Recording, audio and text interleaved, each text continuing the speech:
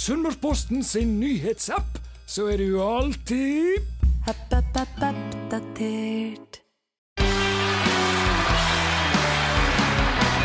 Her står det vel 1-0!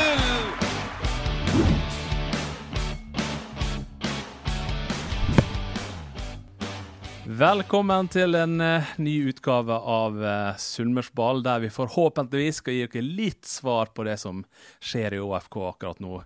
Og Oddbjørn Lie, i ÅFK så har det nødt til å skje litt av hvert. Ja, mannen vi har i studio i dag, han får en kort juleferie, tror jeg. For nå lander det riktig nok trener i går, men det er fortsatt et par trenere som skal på plass, og sikkert noen spillere også, så det har en jobb å gjøre enda. Ja, vi får ta det med en gang da. Vi har med oss sportssjef Bjørn Erik Melland. Blir det mye ferie på det? Nei, det er jo en livstidsjobb det her, så det blir mye jobbing. Vi står på nå, og det kommer vi til å gjøre frem til jul, og jula blir jo litt roligere. Sånn er det bare. Ja, vi skal gå gjennom litt av hvert da, men vi får ta det siste som har kommet av nyheter her, som Oddbjørn var inne på. Lars Arne Nilsen, han har fått forlenget kontrakten. Den kontrakten han hadde gikk ut 2023, den nye kontrakten gjelder ut 2024. Først og fremst, Oddbjørn, det er vel kanskje ikke så veldig overraskende at det kommer? Nei, jeg ble ikke voldsomt overrasket. Han har levert opprykk og en respektabel 9. plass i de 2 fulle sesongene han har hatt i Ålesund, så det er ikke noe overraskelse for min del. Og så det stusset litt på, det var kontraktslengden, at det med 1 år til. Det er liksom ikke sånn voldsom tillitserklæring, også uten at vi vet hva som har skjedd i forhandlingen. Det kan være et ønske fra begge parter også, for når den kontrakten er ute, så har han vært i klubben i snart 5 år, så det er ikke ofte trenere sitter så lenge. Ja, vi kan jo ta med det som Lars Arne sa til Sunnmørsposten. Vi ville jo gjerne ha han her i studio i dag, men av litt sånn praktiske årsaker så fikk ikke vi det til denne gangen, men han har lovet å komme tilbake litt senere, så det skal vi holde han på. Det han sier er litt det som Oddbjørn var inne på her, at når den nye kontrakten da vil gå ut, så vil han da ha nærmet seg 5 år i klubben, og det er lenge i en klubb, og jeg tenker det er grei lengde. Hvis vi fortsetter framgangen og ting stemmer, så går det an å forlenge etter hvert her. Bjørn Erik Melland, det er jo egentlig styreleder som sitter og bestemmer dette her, sånn formelt sett da, men hva tenker du om forlengelsen her? Nei, det jeg kan si at det har vært en veldig grundig prosess rundt det her, og Lars Arne har 1 år igjen, og det er jo ikke i seg selv sagt at man skal diskutere veien videre da, men samtidig så føler vi det har vært naturlig å ta en god runde på det, selv med 1 år igjen. Blant annet litt for at siste 6-7 ukene av sesongen så var det egentlig mye kritikk mot måten vi fremstod på. Jeg følte det var urettferdig mye kritikk mot Lars Arne, ikke isolert sett, for vi er på mange måter enige i den diskusjonen som gikk, men vi synes den tok alt for stor plass. Lars Arne fikk vel mye trøkk mot seg i forhold til det vi har klart å skape i år da, som nyopprykka.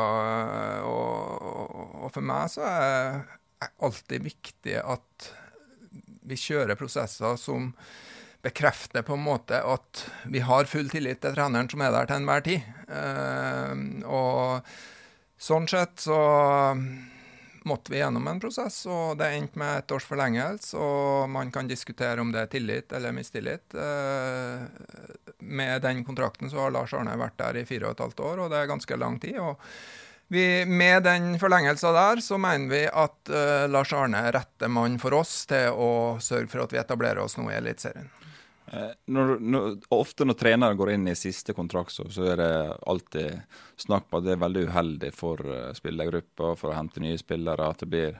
Så trenere vil veldig gjerne ha avklart tidlig hvor ståa er. Er det dere har vurdert nå å skille lag med Lars Arne eller forlenge, eller har det vært aktuelt å gå 1 år til med Lars Arne på utgående? Ja, det er jo 3 alternativ i en sånn situasjon. Det ene er å skille lag, det andre er å stå ved kontrakter eller forlenge. Og så blir jeg, i det tilfellet her i hvert fall, så synes klubben det var veldig, veldig fornuftig å forlenge kontrakter med 1 år. Men jeg vil litt tilbake til det du sa her med urettferdig. Hva mener du med kritikken som har vært urettferdig? Hva går det på? Jeg synes det siste, la oss si, de siste 6 ukene av sesongen der vi faktisk leverer ganske gode resultat, så føler jeg at Lars Arne får veldig mye kritikk for spillestil, måten vi fremstår på, og det for så vidt isolert sett betimelig, for at måten vi fremstår på jo ikke sånn som vi ideelt sett ønsker, men på det tidspunktet der så var det viktig for oss å tighte til og prioritere resultat, for å få de poengene som krevdes for å stå i eliteserien. Og isolert sett så jo riktig, men jeg synes kritikken ble for massiv i forhold til totaliteten i sesongen vår, både som A-lag og som klubb. For 2022 har vært en ekstrem sterk sesong med tanke på resultat for oss. Men burde ikke dere da på en bedre måte kommunisert dette her ut, og fortalt at ja, det står i sportsplanen at vi skal være underholdende, det skal være publikumsvennlig fotball, men vi klarer ikke det nå, vi har ikke evne til det, og fordi at vårt viktigste mål å berge plassen, uansett hvordan vi gjør det. Burde dere ha gjort det på en annen måte? Ja, det burde vi helt klart ha gjort, og stått opp litt mer der. Det jeg helt enig i. Hva tenker du om det han sier her nå? Altså jeg skjønner jo det, også spesielt etter den sommeren Ålesund hadde med rekke uten seire. Det var vel 8-9 kamper uten seier. At du blir stresset, du tenker du må unngå nedrykk, og jeg skjønner jo det at tankegangen kan bli litt kortsiktig på resultat. Og så regner jeg med at den prosessen dere som har vært grundig nå, som både du og Jan Petter sier har vært en grundig prosess, at det lagt noen føringer, noen forventninger om hvordan AFK skal fremstå. Og den jobben begynner jo når dere starter opp igjen i januar, for det krevende å skape et offensivt spill. Altså det trengs tid, og det trengs tro på det, og det trengs trening på det. For det står jo fortsatt i sportsplanen, det skal være underholdende dette her, og dere har jo et mål om at dere innen det året skal komme dere opp og være topp 6-lag. Men kan vi da forvente at det blir et mer offensivt AFK neste år? Vi har sett grundig på sesongen 2022, og vi søker jo det. Og det gir føringer for prosesser i hverdagen, som skal gi enda bedre utsmykning på banen. Det handler om spillelogistikk, så når vi ser oss bak på 2022-sesongen, det som positivt at det veldig mye gode resultat der. Og så ser vi samtidig at det noen kvalitative ting som vi ønsker å ta steg på inn mot neste sesong, og det kommer vi til å ta med oss videre, både i prosessene nå i planlegging av ny sesong, i forhold til team og i forhold til spillelogistikk. Og så vil jeg si at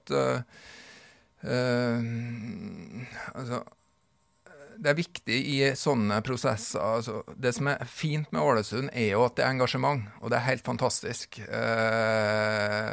Det nydelig. Og så det viktig for oss når vi evaluerer sesong, når vi vurderer trenerteam, spillere, at vi klarer å skille den følelsen med faget. Og det derfor at vi har brukt god tid her på å virkelig finne ut hva som riktig for oss nå inn mot 2023. For å etablere oss, og det skal vi ta med oss videre.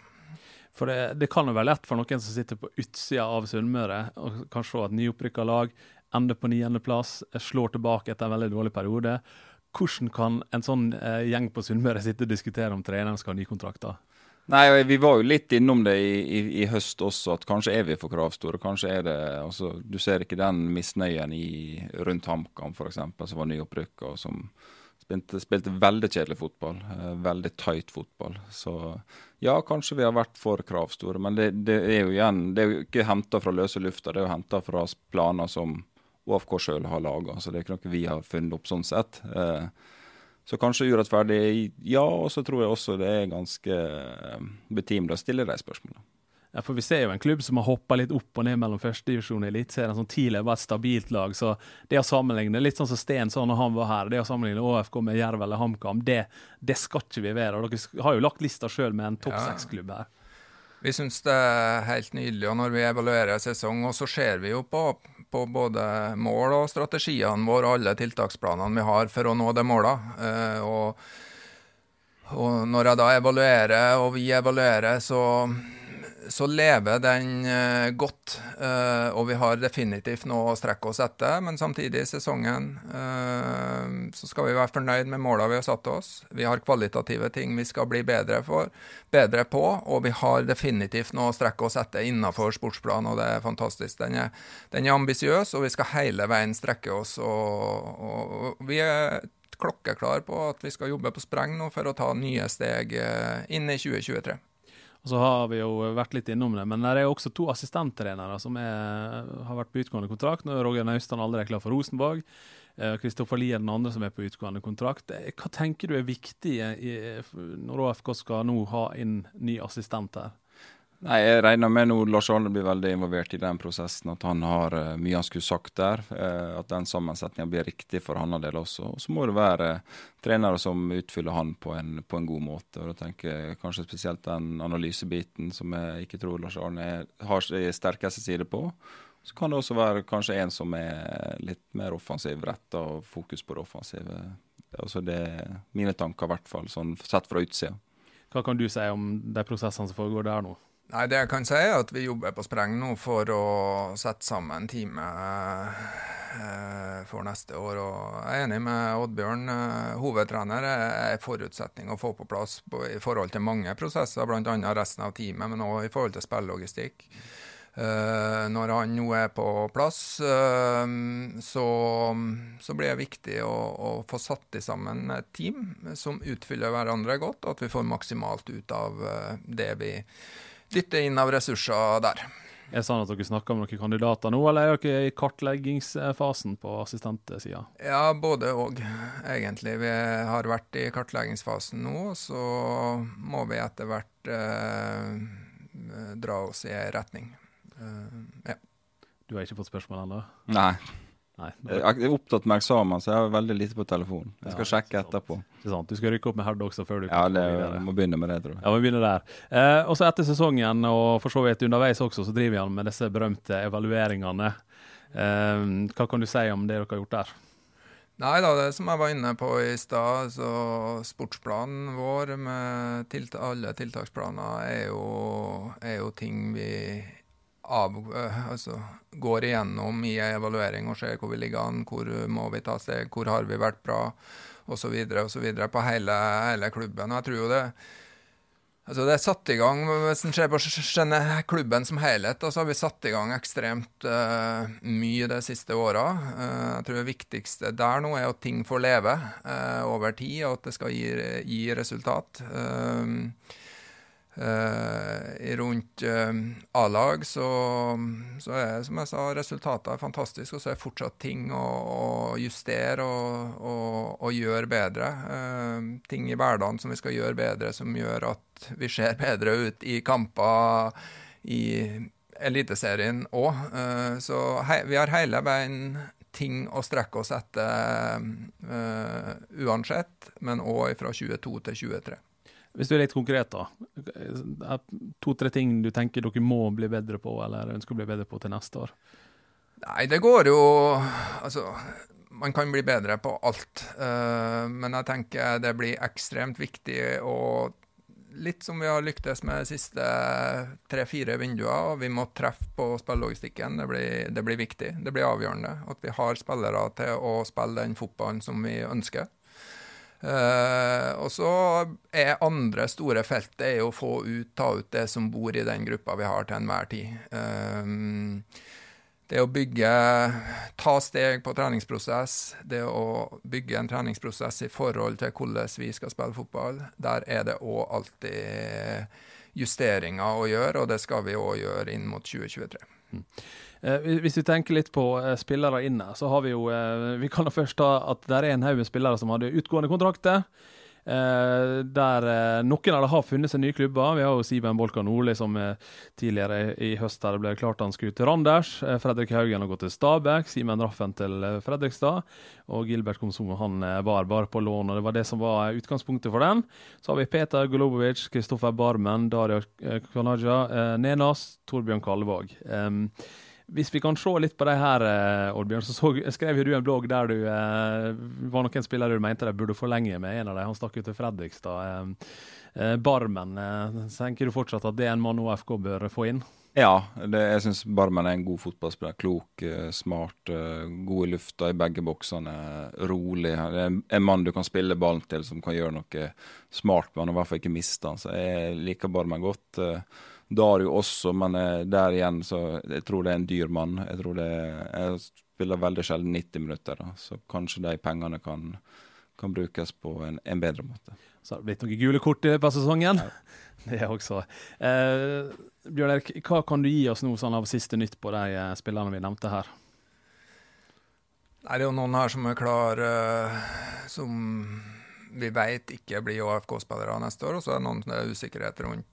Og det jeg kan si i forhold til Nenas, der er det avklart at han blir ikke AFK-spiller neste år. Og så er jeg enig litt i forhold til Dario. Dario er jo en fantastisk spiller og et fantastisk menneske som var veldig bra for oss første del av sesongen. Og så fikk han en skade, og så tok det litt tid før han kom seg tilbake, og så har han ikke helt vært seg selv siste halvdel av sesongen. Og det går litt på avstand til familie og familiære ting, og sånne ting er viktig. Hvis man skal levere på banen, så er det viktig at man har det bra. Så jeg kan, mest sannsynlig så har nok Dario spilt sin siste kamp, men døra er ikke helt lukket, men mest sannsynlig har han det. I forhold til Barmen så er det ikke noe nytt der. Der får vi se litt fra begge sider egentlig i tida fremover hva det blir til. Kallevåg er jo en spiller som vi har dialog med, som vi venter at vi avklarer den situasjonen i løpet av noen dager. Så det var vel stort sett Petar, ja. Petar er en spiller som vi sterkt ønsker å beholde i klubben. Der har vi en dialog, og det må stemme for begge parter 100% for at vi også skal være interessert sånn sett. Men der har vi en dialog, og det er en spiller som vi absolutt kunne ha tenkt oss å ha hatt med. Det er jo noen måneder igjen til seriestart, så det er ikke sånn at det haster på sekunder. Men burde disse tingene vært på plass tidligere? Kunne det vært på plass tidligere? Ja, vi ønsker jo ting på plass så fort som mulig. Nå var jo sesongen relativt tidlig ferdig i år i forhold til hva det har vært noen år.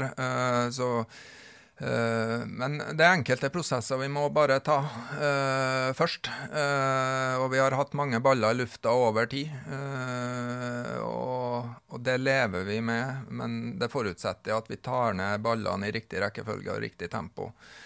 Og sånn sett var forlengelse med Lars Arne nå viktig. Og så har vi jo parallelt jobbet med både budsjett, tanker rundt team, og ikke minst spillelogistikk også. Så jeg håper jo jeg håper ikke, med å lande Lars Arne, så blir det lettere å ta ned neste ball, og jeg håper at vi tar ned ganske mange baller i tida fremover. Så det kan bli noen julegave til OFK-sporteren her da? Ja, jeg håper vi kan, og det er jo viktig, det er jo show det her, og jeg håper, altså vi er ferdig med 2022 og ser voldsomt frem til 2023 og gleder oss virkelig til å skape god underholdning på Color Line Stadion. Jeg synes jo Lillestrøm-kampen på slutten her var jo helt fantastisk, både arrangementsmessig og vi spilte en god kamp, vi vant. Det er jo sånne opplevelser vi har og ønsker å ha, og har et sterkt mål om å ha mange av neste sesong. Vi ønsker å ta steg, vi er klar for å gønne på, og vi skal jobbe knallhardt for å skape god underholdning. Men av de spillerne som har kontrakt videre, da tenker jeg spesielt på 2 stykker, Lansing, som har vært et klart andre valg bak Sten, og Jeppe Mo som kom inn og har vel ikke startet en kamp enda. Er det spillere som ønsker seg vekk, eller som er naturlig forlate klubben? Er det noen dialog rundt spillere på kontrakt ut neste år også? Ja, det jeg kan si er at i forhold til Mike så har vi hatt en åpen og fin dialog hele veien, egentlig siden Sten kom tilbake, på at hvis det dukker opp noe, så skal vi være åpne for å se på løsninger. For det er klart, Mike er en god keeper. Vi har et ekstremt sterkt keeperteam i ÅFK. Vi er veldig glad for å ha han her, men samtidig har vi respekt for hvis det dukker opp muligheter, sånn at han får mer spilletid. Så det har vi hatt en åpen og ærlig dialog på. Og ellers så handler jo noe om for oss å sørge for å få maksimalt ut av det vi har å rutte med, og det vi kan prioritere på spillerkostnader. Og da vil det fort gå noen spillere ut, og det vil komme spillere inn. Hvis du skal prioritere posisjoner av spillere inn, er det 2-3 posisjoner du ser, det må vi ha inn? Ja, vi liker jo vanligvis ikke å snakke spesifikt om når du spilte Oddi, så sa vi jo aldri at vi leter etter en venstrebeinstopper. Det visste jeg hele Så vi er bare mot sånne ting, men altså, det er jo ganske åpenbart at vi trenger en høyreback. Og det er ganske åpenbart at vi trenger midtbanespillere med litt ulike kvaliteter også, og det er også åpenbart at vi trenger noe i frontleddet. Ja, for hvis vi ser på det som vi mister her da, så er det jo Simen Bolkan Ola har jo vært en garantist for målpoeng. Det er jo ikke bare han vi trenger å erstatte målpoeng etter. Vi hadde jo Haugen som vi mistet i sommer, og Isak som bidrar på sin måte. Det er en offensiv jobb å gjøre her. Ja, det er det, og det er jo derfor det blir ekstremt viktig å prioritere riktig, holdt jeg på å si. Det er sikkert mange ønsker og mange behov, men du må på en måte begynne i rett ende der også. Så det er en komplisert jobb, og det å hente offensive spillere som kan garantere målpoeng, det er ikke billig, og det vil alle andre lag også ha. Så der gjelder det å være i forkant og være smarte. Hvor attraktiv opplever du at OFK er der ute? Det er som jeg egentlig alltid sier. Jeg opplever jo Ålesund by, Sunnmøre, ÅFK som veldig attraktiv, både på spillersiden og trenersiden. Så hjelper jo på å ha gode resultat. Det hjelper på at vi faktisk, vi skal ikke glemme det, at vi plukker godt med poeng i år og havner på 9. plass, og vi selger våre 2 mest offensive, eller beste offensive profiler i sesong, og det i seg selv og gjør oss hjemme på å gi et signal om at her går det an å komme og utvikle seg og ta steg videre, og det er jo det vi ønsker også. Vi ønsker jo å være et steg på veien for å realisere drømmer til disse guttene her, og det at Simen går jo til Superligaen, og Sigurd til Superligaen, Isak til æresdivisjonen, det er jo ting vi er stolt av, og det er ting som også sender gode signaler til spillere rundt omkring. Og så hjelper jeg faktisk på, og det merker jeg, at vi har et andre lag i andre divisjon nå. Det gjør oss mer attraktive, jeg merker, på unge spillere. Men i fasen vi er akkurat nå, så er vi enige med Oddbjørn. Vi trenger å få inn noen kvalitetsspillere i sentrale posisjoner i laget. Og så er det også sånn at vi har mistet noen poengspillere, men ja, det handler om enkeltspillere, men det handler også om det relasjonelle i laget, og summen av det må være med å gjøre at vi holder like tett bak neste år, og så skårer vi flere mål. Men jeg tenker litt sånn relasjonelle, altså i år har dere variert litt 4-3-3, 4-2-3-1, 3-4-3, 5-4-1, 5-3-2. Er det noe ønske om å framstå med en formasjon, eller har dere lyst til å fortsatt ha den fleksibiliteten med å kunne variere det? Altså inngangen til fjoråret var jo 4-3-3, og så ser vi at det blir for tøft med det materialet vi har og de typene vi har å endre, og vi ønsker en mer stabilitet i 2023, men også med en snev av fleksibilitet. Ja, og de tingene der er jo ting som selvfølgelig er forutsetning for spillelogistikken og vår også, og er helt avgjørende å ha et forhold til. Men vet du nå hva du har å rutte med sånn budsjettmessig, eller det fortsatt prosess som pågår der? Ja, det jo prosess hele året, sånn sett. Men jeg vil si at vi har hatt en bra prosess rundt budsjett, og så det jo som alltid et lite gap, men vi begynner å nærme oss et godt utgangspunkt. For sånn som i år, så måtte dere ha et stort salg for å få dette her til å gå sammen. Ikke det litt vondt som sportssjef å selge en spiller for så mye penger, og så går han egentlig bare til å dekke det hullet som finnes i budsjettet? Jo da, vi ønsker jo så fort som mulig å komme oss dit at vi kan putte litt penger i baklomma, og ja, rett og slett ha litt reserver å ta av. Det jo det vi ønsker. Og dit har vi jo veldig trua på at vi skal komme. Og så det å finne den balansen imellom å satse og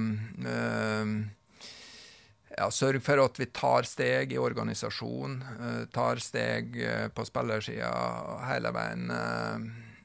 Den balansegangen imellom å bruke penger og det å stå med det vi har, da, på en måte. Og det å få hjulet til å gå. Men vi har jo sagt at for å lykkes med de målene vi har sagt, så må vi være en selgende klubb.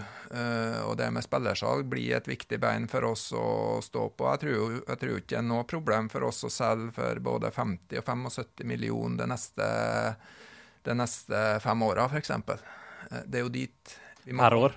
Ja, per år kan jeg ikke garantere, men 75 over 5 år, det bør ikke være noe stort problem.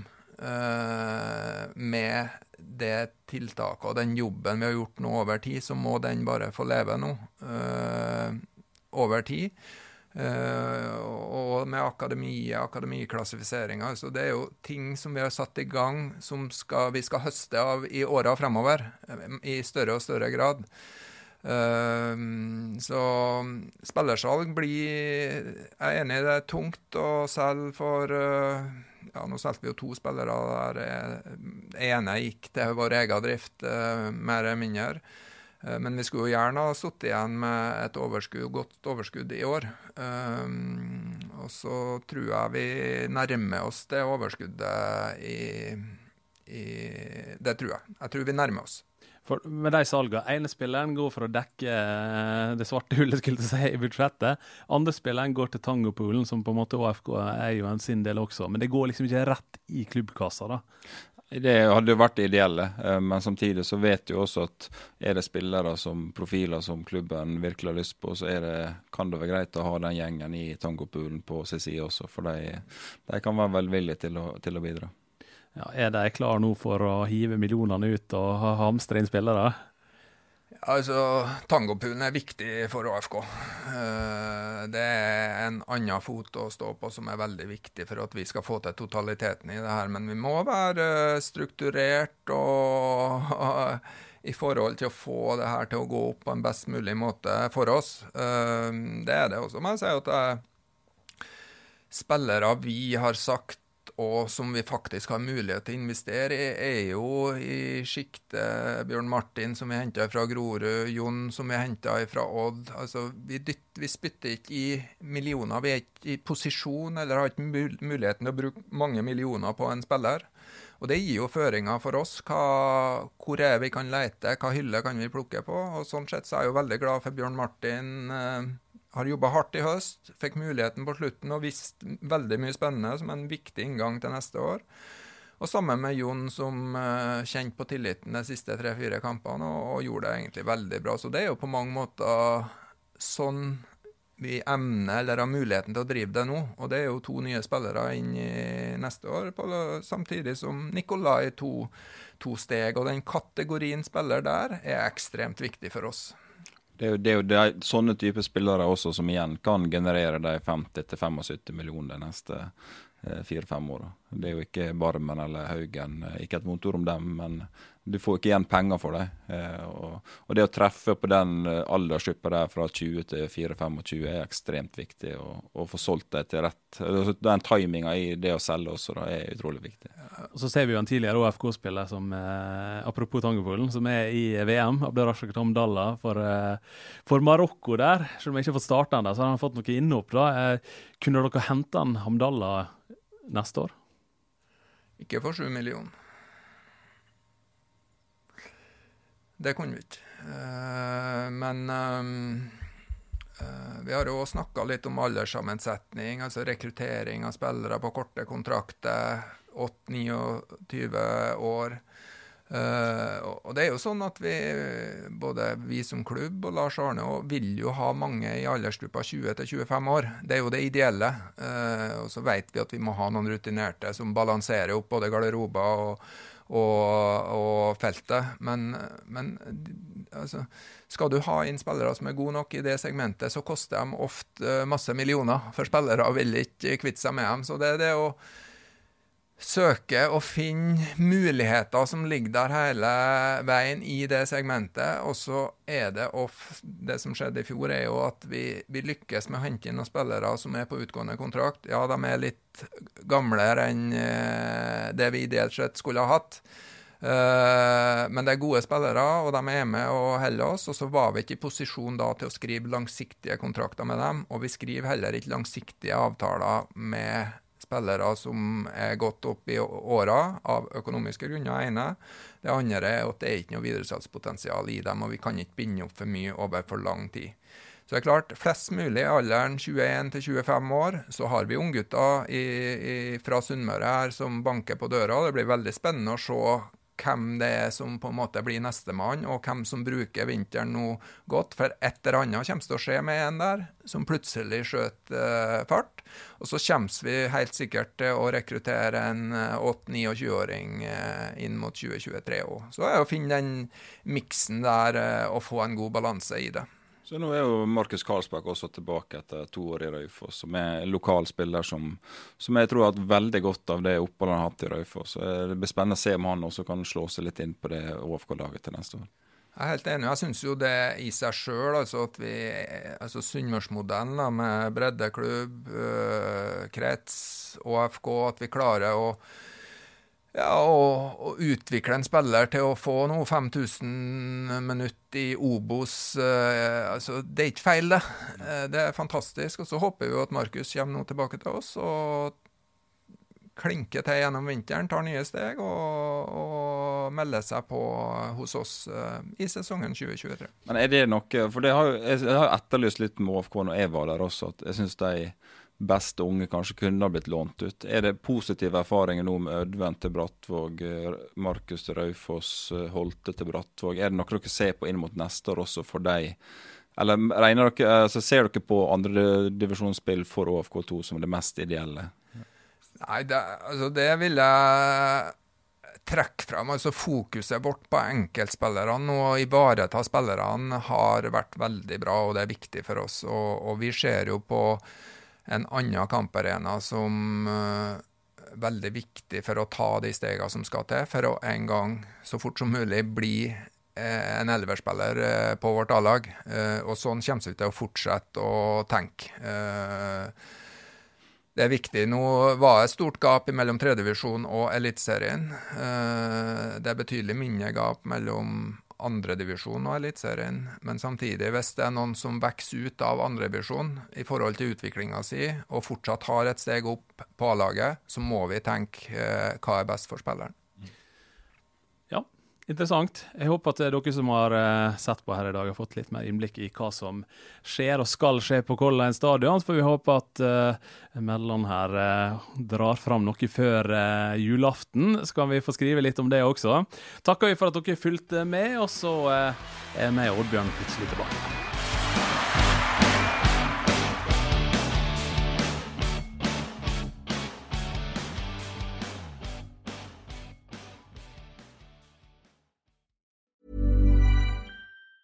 Normally, being a little extra can be a bit much, but when it comes to healthcare, it pays to be extra.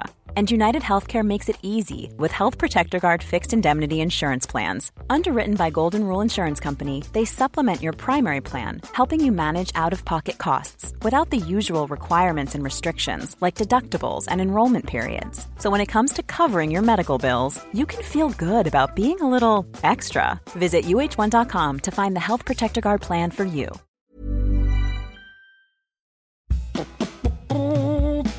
App. Ikke glem Sunnmørsposten sin nyhetsapp. Last ned, skru på varsel og hold deg. Oppdatert.